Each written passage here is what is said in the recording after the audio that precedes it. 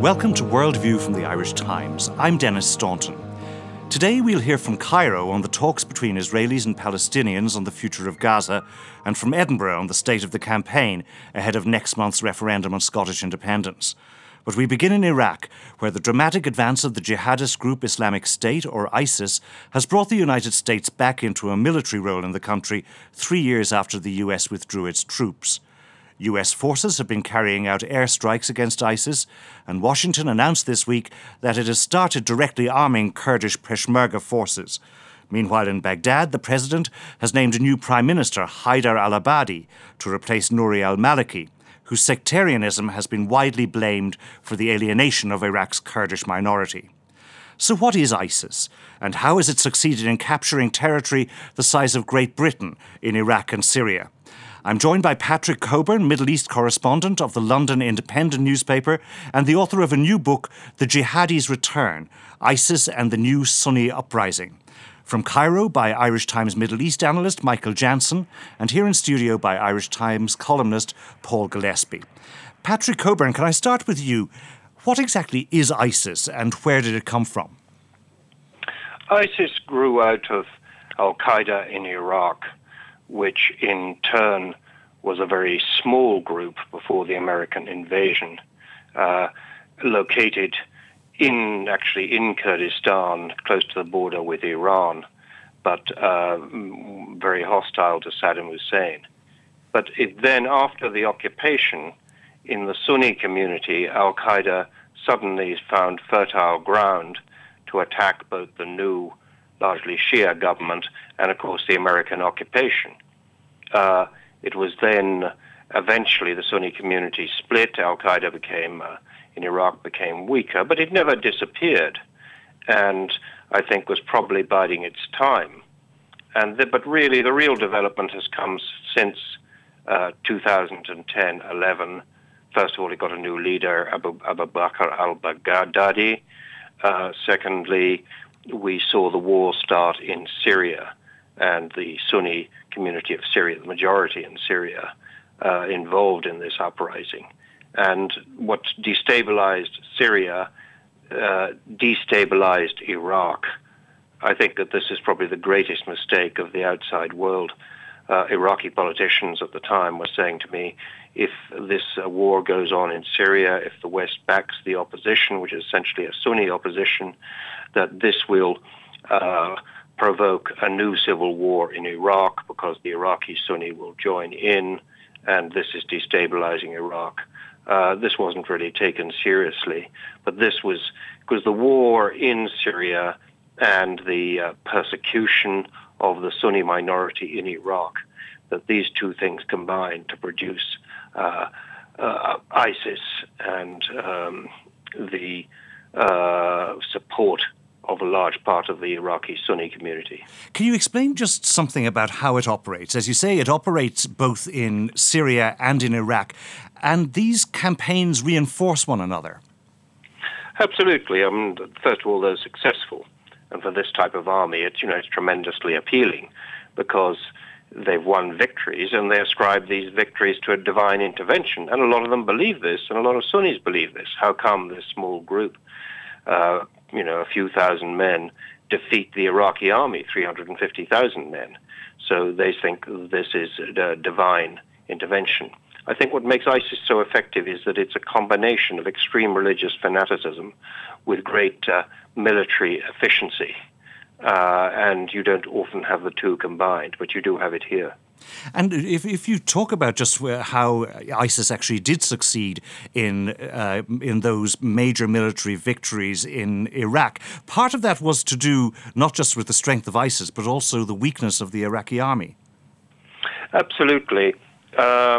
The Iraqi army is rather extraordinary. Iraqi security forces are 350,000 soldiers, 650,000 police. But the police are mostly just a way of creating jobs.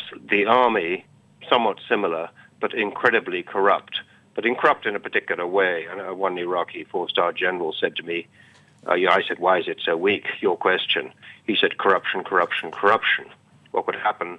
And the Americans are partly responsible for this. They insisted that supplying the Iraqi army should be outsourced to private companies, What happened then was that you'd have a battalion of 200 men, nominal strength 600, so the colonel would be paid 600 for food for 600 men, but he'd only have to feed 200. And this applied to everything else. So being an officer became a way of making money. So as one Iraqi politician put it to me, that the commanders were all investors rather than soldiers. They paid for their jobs. You want to be a colonel in the Iraqi army, it cost you about $200,000. You want to be a divisional commander, a general, it cost you about $2 million. But you make money out of it through these means and through checkpoints that act as customs points, stopping big vehicles, charging each one. Eventually, you can make a lot of money this way. Now, the Americans are back in action militarily in Iraq, and they're arming the Kurds. Is that going to stop ISIS? It'll stop ISIS winning such easy victories because, the Iraqi army, the Syrian army, the Kurds, first of all, they're just plain frightened of ISIS. I mean, these are guys who are militarily very efficient, win, and tend to chop people's heads off when they take prisoners. So a lot of soldiers in these rather sort of ragtag armies make themselves scarce before the battle actually begins. But I think the American intervention does raise Kurdish morale, although the intervention hasn't been very great. If the same thing happens on behalf of the Iraqi army, probably the same thing. The Americans would probably stop ISIS taking Erbil or Baghdad. But beyond that, ISIS is an organization which is not just efficient, but it's growing. The area they control probably has 5 or 6 million people in it. Maybe they had 5,000 or 6,000 fighters to begin with a couple of months ago, but it's probably 5 and 10 times that number now. Certainly that's the multiple that the Iraqi security forces use. So, this is not something that's going to implode. It's not just a bad dream which is going to disappear overnight. Patrick Cockburn, in your book, The Jihadis Return, ISIS and the New Sunni Uprising, you argue that the origin of the current crisis can be found in the days immediately after the 9/11 attacks. Can you explain that? Yeah. The 9/11 was, of course, carried out by al-Qaeda, run by bin Laden.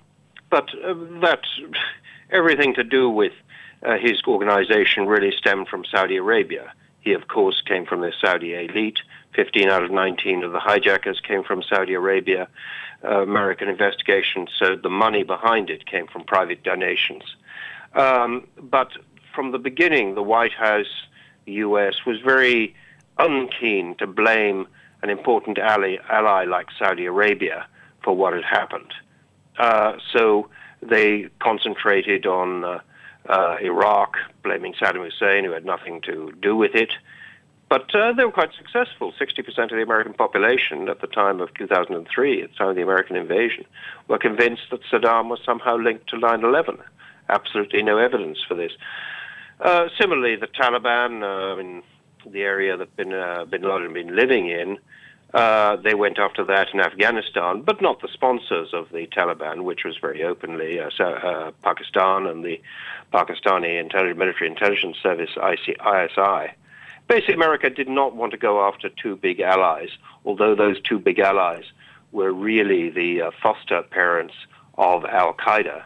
And this enabled al-Qaeda to continue its ideas to spread. At that stage, it was much more an ideology, an idea, a way of operating, rather than a command and control organization. One really shouldn't believe all this stuff of, an American drone kills the deputy assistant commander of operations of al-Qaeda somewhere in Waziristan. These are quite small gangs. ISIS is really serious. These ones are not. Michael Jansen, do you share Patrick Cockburn's analysis? Yes, of course. And sorry, go on. No, I agree, particularly about the fact that ISIS grew out of American reluctance to deal with the Saudis and the Pakistanis, and also to a certain extent the Qataris and Emiratis who have been supporting ISIS. And to what extent is Western policy in both Iraq and Syria to blame?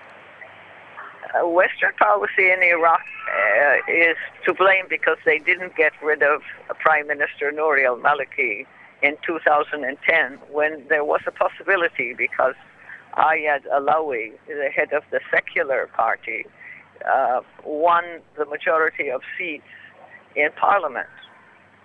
And Maliki absolutely refused to accept that he had been defeated and maneuvered with Iran and to a certain extent the U.S.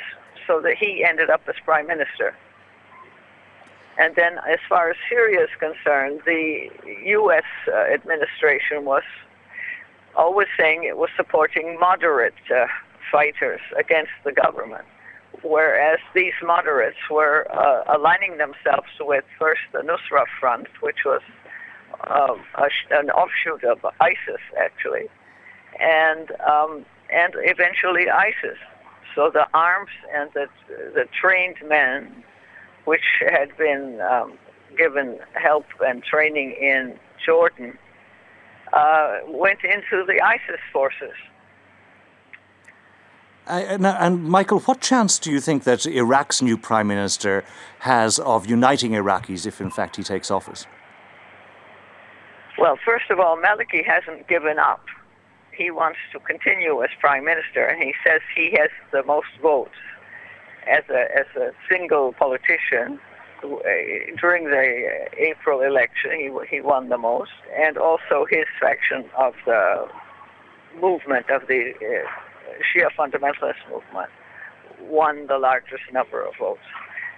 The man who has been chosen to take over instead of Maliki also belongs to that faction. But I think getting the State of Law Party, which is an offshoot of the Dawa movement, which is the Shia fundamentalist movement, is a mistake. The Sunnis are not going to accept in the long run to be ruled by Shia fundamentalists. And a lot of Shias don't accept this either. Paul Gillespie, what does all of this tell us about the policies that the Western powers have pursued in the region over the last decade or so? Well, following up on Patrick's observations about the Saudis and Pakistan, one has to say great confusion and many unintended consequences.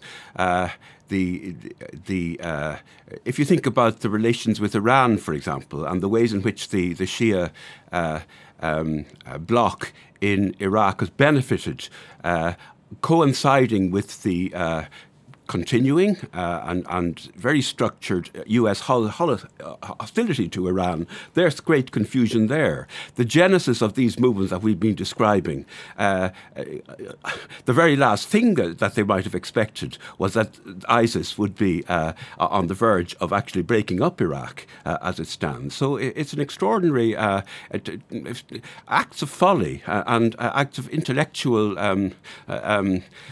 disaster, it seems to me. And you mentioned the possibility that we're seeing possibly Iraq on the verge of breaking up. How big is what we're seeing here? Are we seeing actually a redrawing of these Sykes-Picot lines in the sand from a century ago? I think we could well be.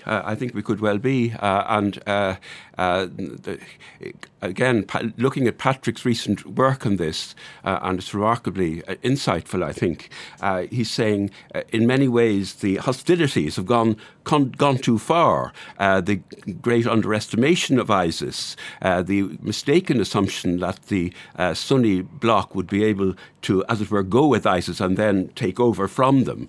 It may have simply gone too far to put it together again in a credible way, again, as Michael was saying. So I think it's a very, very significant set of developments. Patrick Coburn, is it as dramatic as that the map of the Middle East is being withdrawn as we speak? I think it is. I think you can't underestimate this in any way. And ISIS is not just confined to Iraq and Syria. I mean, it was causing itself the Islamic State of Iraq and al-Sham, which means Jordan, Palestine, Israel, Lebanon. But actually, it considers that the whole world owes it allegiance, and more immediately the Muslim world. So the idea that some people have in Europe and America, this is just Muslim on Muslim violence, I think is very short-sighted.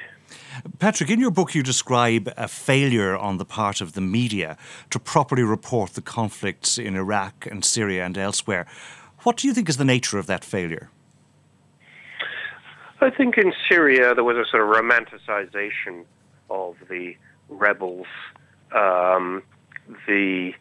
For the first couple of years, you scarcely had any mention of Saudi Arabia and Qatar and the others, although it was always absurd to imagine that the absolute monarchies like Saudi Arabia with a fundamentalist religion was interested in producing a secular democracy. So the money went to increasingly jihadi-type organizations. In Iraq, I think also there was a sort of exaggeration about the degree to which the country had been stabilized. The Americans in their last year wanted to give the impression that they were coming away with a victory, and quite a lot of the American media bought this, or at least things had been pacified. But things always were pretty unstable and were eventually destabilized by Maliki and by what happened in Syria. So I think that the coverage in general of Iraq and Syria, but also Libya, was very naive. Look what journalists used to say about the Libyan rebels in 2011, and look at the state of Libya now. It's reduced to primeval anarchy. Patrick Cockburn, thank you. And Patrick Cockburn's book, The Jihadi's Return, ISIS and the New Sunni Uprising, is published by Or Books, and you can order it online at orbooks.com. You're listening to Worldview from the Irish Times with me, Dennis Staunton. A 3-day ceasefire in Gaza remains unbroken as we speak, while indirect talks in Cairo continue between delegations from Israel and the Palestinian factions. This is the second ceasefire. The first ended last week with no agreement between the two sides. The talks are focused on Palestinian demands for a lifting of the blockade of Gaza and Israel's insistence that the Palestinian group Hamas should be disarmed. Michael Jansen is in Cairo to report on the talks. Our correspondent Mark Weiss joins us from Jerusalem, and Paul Gillespie is here in studio. Michael, how are these negotiations going? Well, at the moment, there's a great deal of confusion. The Palestinians are saying that they will not contemplate a third ceasefire, and that the talks should finish with this ceasefire, which means tomorrow night. The Palestinians are also saying that there hasn't been a great deal of progress on the main issues, which are lifting the siege and blockade of Gaza and allowing Palestinians to open a port and airport in Gaza so that they would have unimpeded access to the outside world. So far, there are reports saying that there has been a certain amount of agreement on Israeli lifting of restrictions on Gaza, but the Palestinians in Gaza and here in Cairo will not accept such a deal. And it has been suggested that the Israelis would accept to free prisoners and make transfers of funds, or allow the Palestinians in the West Bank to make transfers of funds to pay civil servants in Gaza who have been working under the Hamas government. And that the Egyptians would open the crossing at Rafah in the southern section of Gaza so that there would be goods and people passing through that. But all of this is up in the air, and the one thing that the Palestinians want is as much a complete lifting of the siege and blockade as possible. And where the demilitarization of Gaza is concerned, or the disarming of Hamas, what are the Palestinians saying about that? That's not on their agenda. And Hamas has rejected it, Islamic Jihad has rejected it, and the Palestinians of the West Bank have to go along with this because they have no control over these two groups. The other side of the thing is that Hamas and Islamic Jihad have agreed that the Palestinian Authority in the West Bank can bring at least 1,000 of its security people to close the borders of Gaza so there wouldn't be smuggling or building of tunnels. And also that the crossings would be supervised by these security people under the Palestinian Authority. And ultimately, the Palestinian consensus government, which was formed in June by Hamas and Fatah, would take over governance in Gaza, so that there wouldn't be a Hamas address to which Israel could object as the government of Gaza. And this government, which is called a consensus government rather than a unity government, has agreed to Israel's terms for recognition, which are recognition of Israel, agreement to recognize previous arrangements that the Palestine Liberation Organization has made with Israel, and to stop violence. Mark Weiss, what is the Israeli government saying about the talks? Israeli officials report that Israel has made 4 major concessions as part of an overall agreement. Israel will agree to the transfer of Hamas government salaries via a third party. Israel will agree to gradually expanding the fishing zone off the Gaza coast. Israel will allow construction materials to enter Gaza under close supervision. And Israel has also agreed to double the number of lorries entering the Kerem Shalom crossing up to 600 a day. These are all relatively minor concessions that will hopefully alleviate the humanitarian suffering in the short term. But there is no agreement on one of the main demands of the Palestinians, the construction at some future date of a sea and airport. And both Israel and Egypt, it appears, are quite determined that there will be no agreement on this unless there is movement on demilitarization. And as we've just heard, we don't see that at the moment. What's the minimum that Israel can accept, do you think, from these talks, Mark? From the beginning, Israel made it clear that there was linkage. There was linkage between demilitarization and all the other issues towards lifting the siege. So the minimum Israel will be prepared to yield will depend on the degree of demilitarization. Without any demilitarization, Israel will not be giving much more than the 4 points I've just said. As I said, relatively minor economic concessions that Israel can live with if there is a future move towards disarming Hamas or ensuring that no more rockets will be able to come into Gaza, or new tunnels will not be dug. Then Israel will, we are told, make more significant concessions, such as movement on the sea and airports. So could we see perhaps coming out of these talks the start of a kind of a process of, as you say, of linkage and of sequencing? I think that would be a very optimistic assessment of the situation. There doesn't seem to be any indication on the Palestinian side of movement towards demilitarization. We heard before it was a non-starter as there is concerned. And as far as Israel is concerned, if that's the case, then I think the agreements will resemble pretty closely earlier agreements to end the previous rounds of fighting in Gaza. Very limited, which unfortunately have not lasted more than a couple of years. When the ceasefire ended last week, hostilities resumed, but at a lower intensity than before. What could we expect, do you think, Mark, if this ceasefire ends without an agreement? The Israeli position officially remains that the Operation Protective Edge is not over. And if there is resumption of rocket fire again, it will be met this time with a more forceful response from the Israeli military. And in the worst-case scenario, Israel is also not ruling out, again, ordering in ground troops. Paul Gillespie, there's been plenty of international hand-wringing about Gaza in the last few weeks, but has it actually changed anything about Israel's position in the world or that of the Palestinians?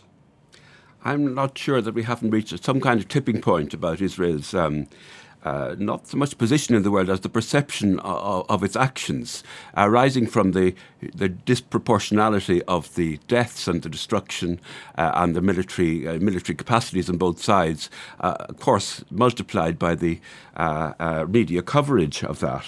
And I think you're getting a shift of view around Europe, perhaps also in the States, amongst those who are paying close attention to it, which by all accounts, the Israeli government take a lot of account of, to take this into consideration.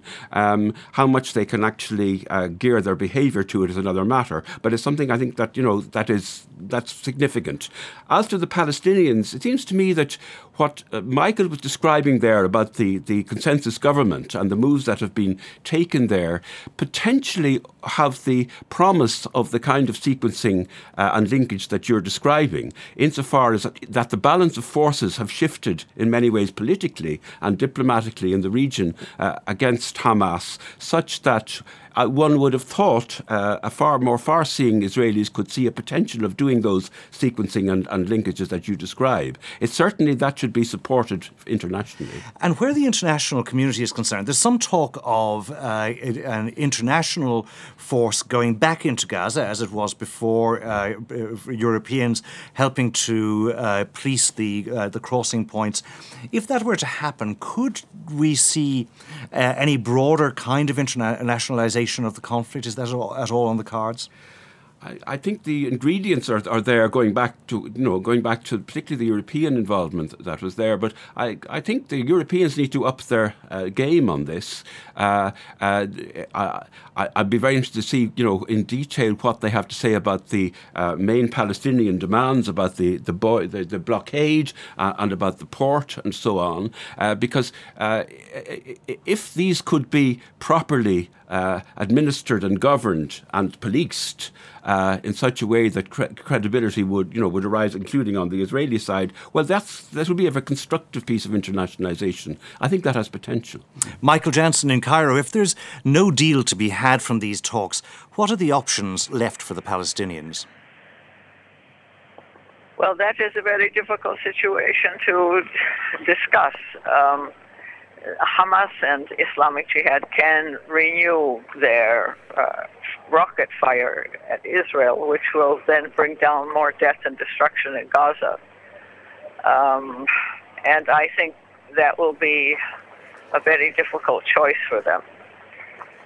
But the point is, the people in Gaza are now so angry over the extent of what has been destroyed and the number of people killed that they are prepared for more.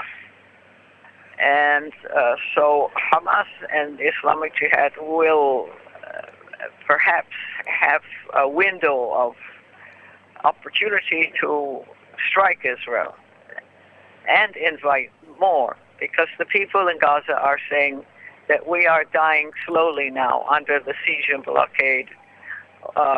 We might as well die quickly under Israeli bombs. Michael Jansen in Cairo and Mark Weiss in Jerusalem, thank you. With just 5 weeks to go before Scotland's referendum on independence, the polls continue to show the no side in the lead. Yes campaigners hoped that the first televised debate of the campaign might change that. First Minister Alex Salmond was widely expected to outperform Alistair Darling, the leader of the Better Together No campaign, but most observers agree that it was Mr Darling's night and that Mr Salmond performed badly. So what now for the Yes campaign? Is the referendum already lost, or are the polls underestimating the Yes vote, as some Scottish nationalists claim? I'm joined from Edinburgh by Alex Massey, who writes for The Spectator, and from London by Irish Times London editor Mark Hennessy, and Paul Gillespie is here with me in Dublin. Alex Massey, what went wrong for Alex Salmond last week during the debate? Well, the short answer to that is just about everything. Not only did Alistair Darling, in my view, win on the evening debate in terms of the actual performance of the two men during the discussion, more importantly, the media coverage in days following the debate reinforced the idea that it had been a very good night for Alistair Darling, the Together campaign, and a very bad night for Alex Salmond and the Nationalists in the Yes campaign. And that had a way of, I think, persuading people who may have watched the debate or who didn't watch it at all that what they might have thought was an even contest actually was a bit of a rout in which Darling, and left Salmond looking as though he performed worse than perhaps he actually had in terms of a dispassionate or objective analysis of the debate. But the key thing that came out of it, the prolonged discussion over the currency that an independent Scotland would use. And favours a formal currency union with the Rump UK. The Conservatives and Labour and Liberal Democrat parties have all ruled that out, saying that while that might plausibly be in Scotland's interests after independence, it would not be in the interests of the United Kingdom, and therefore it's something that they could not seriously countenance. Now, Mr. Salmond responds to that by saying it's our pound and we'll keep it.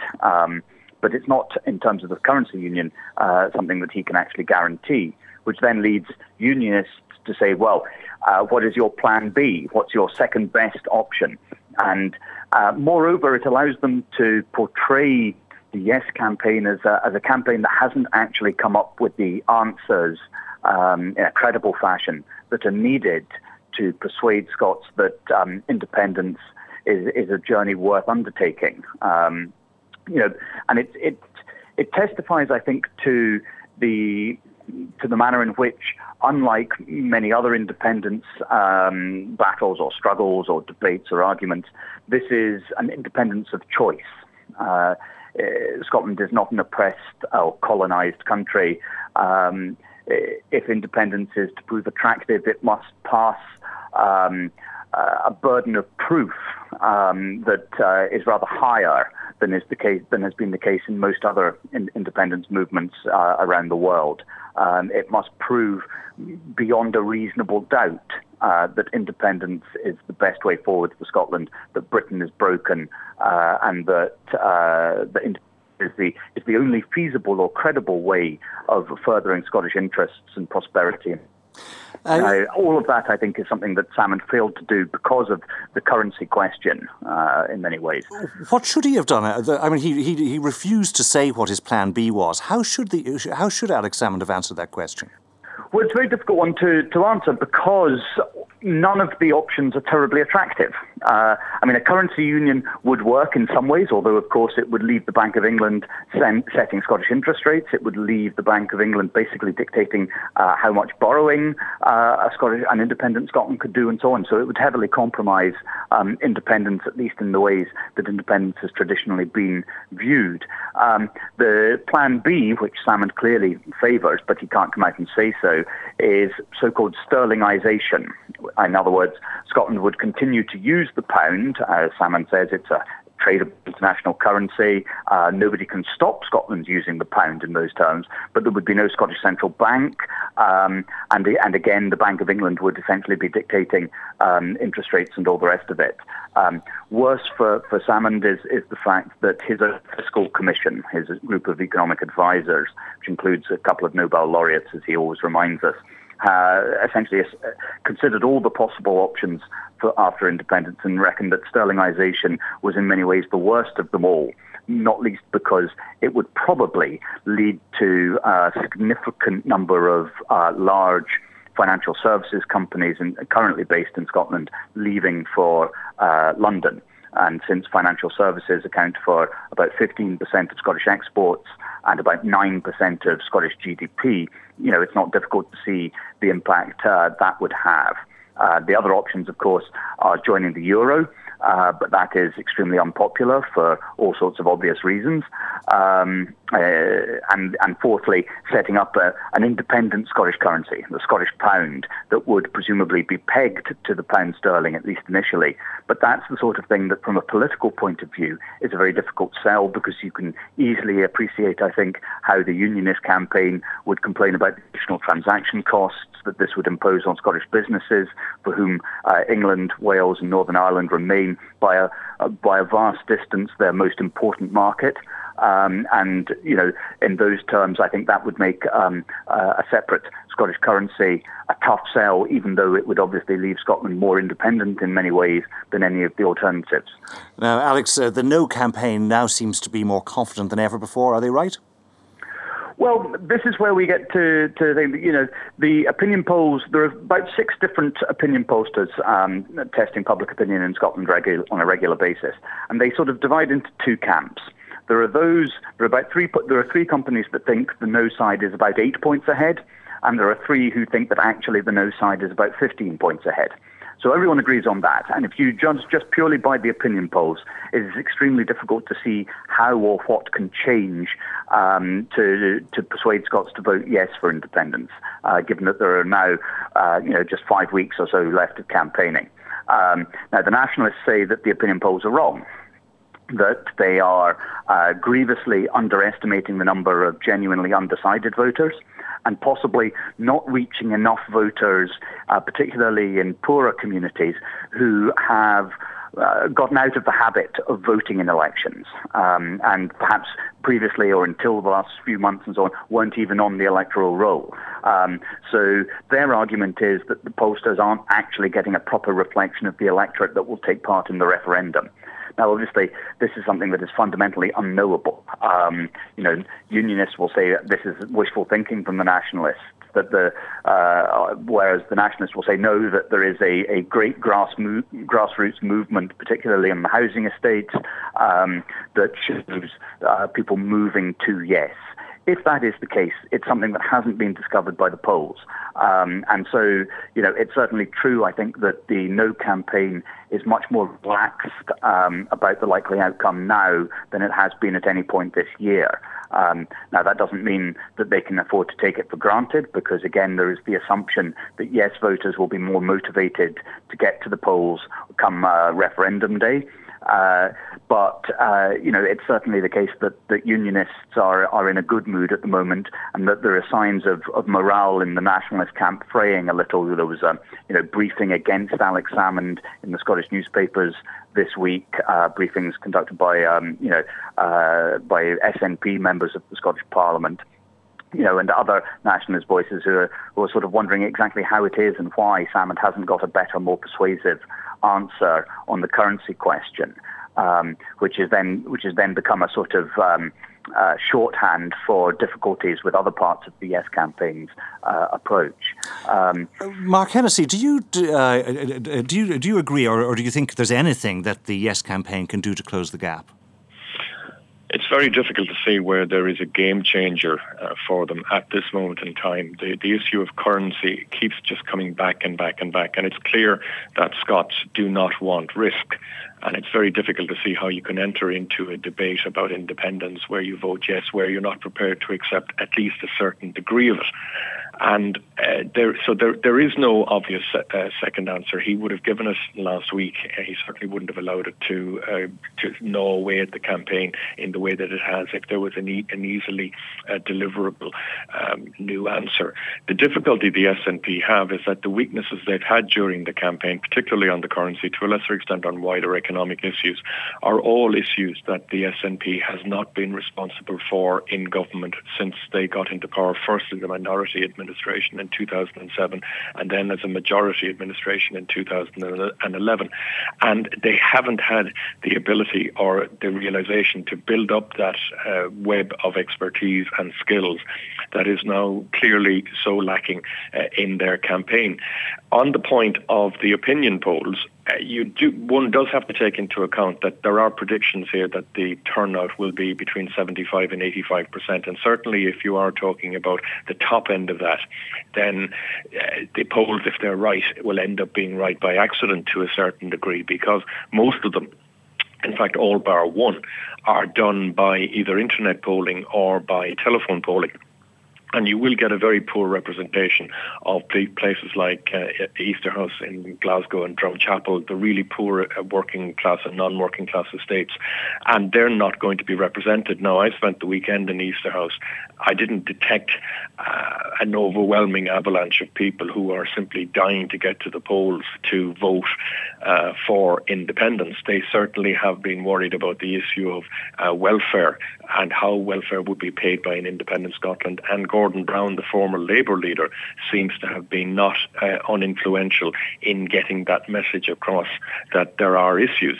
And that has been very illustrative of the Better Together campaign. They have Project Fear, in the words of some, raising legitimate questions in the words of others, but they have raised issues and they have consistently put the Yes campaign off balance and off their stride, and it is very difficult for them in that context to maintain the kind of momentum in a campaign that you need to get over the line. And we have seen in the Irish context where if you are looking for constitutional change, you need to be well ahead going into the campaign, then lose support, and then hopefully stagger over the line. The SNP are trying to do it by reverse.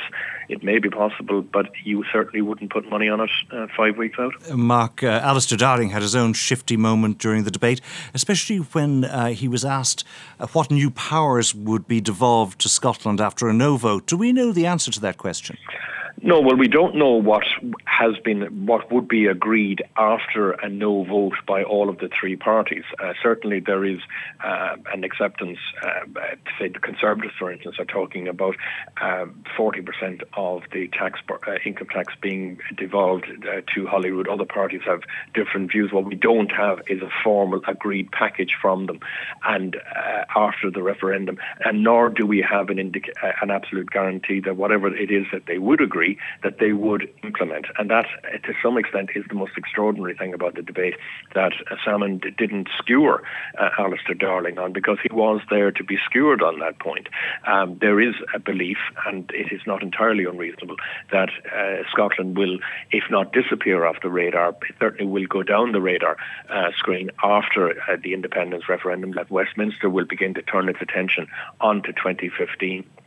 And that they won't come through, or they won't come through quickly enough with an agreed devolution offer that is sufficiently generous to bed this down. Now, people in the Liberal Democrats, for instance, will tell you that this is an issue that absolutely has to be done, because the experience of Quebec is that if you promise that you're going to give extra devolution, and if you then don't deliver on it, then you are going to be penalised and penalised very harshly. And there is always the residual memory in Scotland of what happened in 1979 when Alex Douglas-Hume, the former Tory Prime Minister, urged Scots to vote against the establishment of a Scottish Assembly, saying that the Conservatives would give them a lot more, and then once Margaret Thatcher got to power, they got nothing.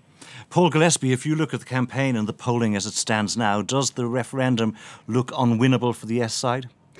It looks less winnable, not unwinnable. I was looking at the Scottish Social Attitude Survey just published yesterday, and taking up some of the points that we made here about the class profile of yes and no voting. It's a very interesting finding there that those people, the least well-educated people, who presumably coincide with the poorer people that are being talked about in working class housing estates, these are now people are making their minds up more rapidly than better educated people, and tending to opt more for a no than for a yes. Now, if that's true, it would contradict the expectation of the mobilisation, of people who don't normally vote. But I think Mark is quite right to say that if the turnout is as high as that attitude survey finds, it says 75%. If it goes up much beyond that, the polling simply can't grapple with this. And I think that's the uncertain factor, combined with the greater power of organisation on the ground, particularly in those parts of Scotland, the poorer parts of Scotland, of the yes side. So that's still a big uncertain factor. But I think the game changing, the psychological game changer hasn't really happened. Maybe it can arise again during the next debates. And if there is a yes vote, Paul, the United Kingdom, as we know it, obviously will be gone. What happens if there's a no vote? Is that no change? Well, the UK wouldn't be gone. It would be the rump or the residual or whatever. But it would be very much more difficult to hold it together.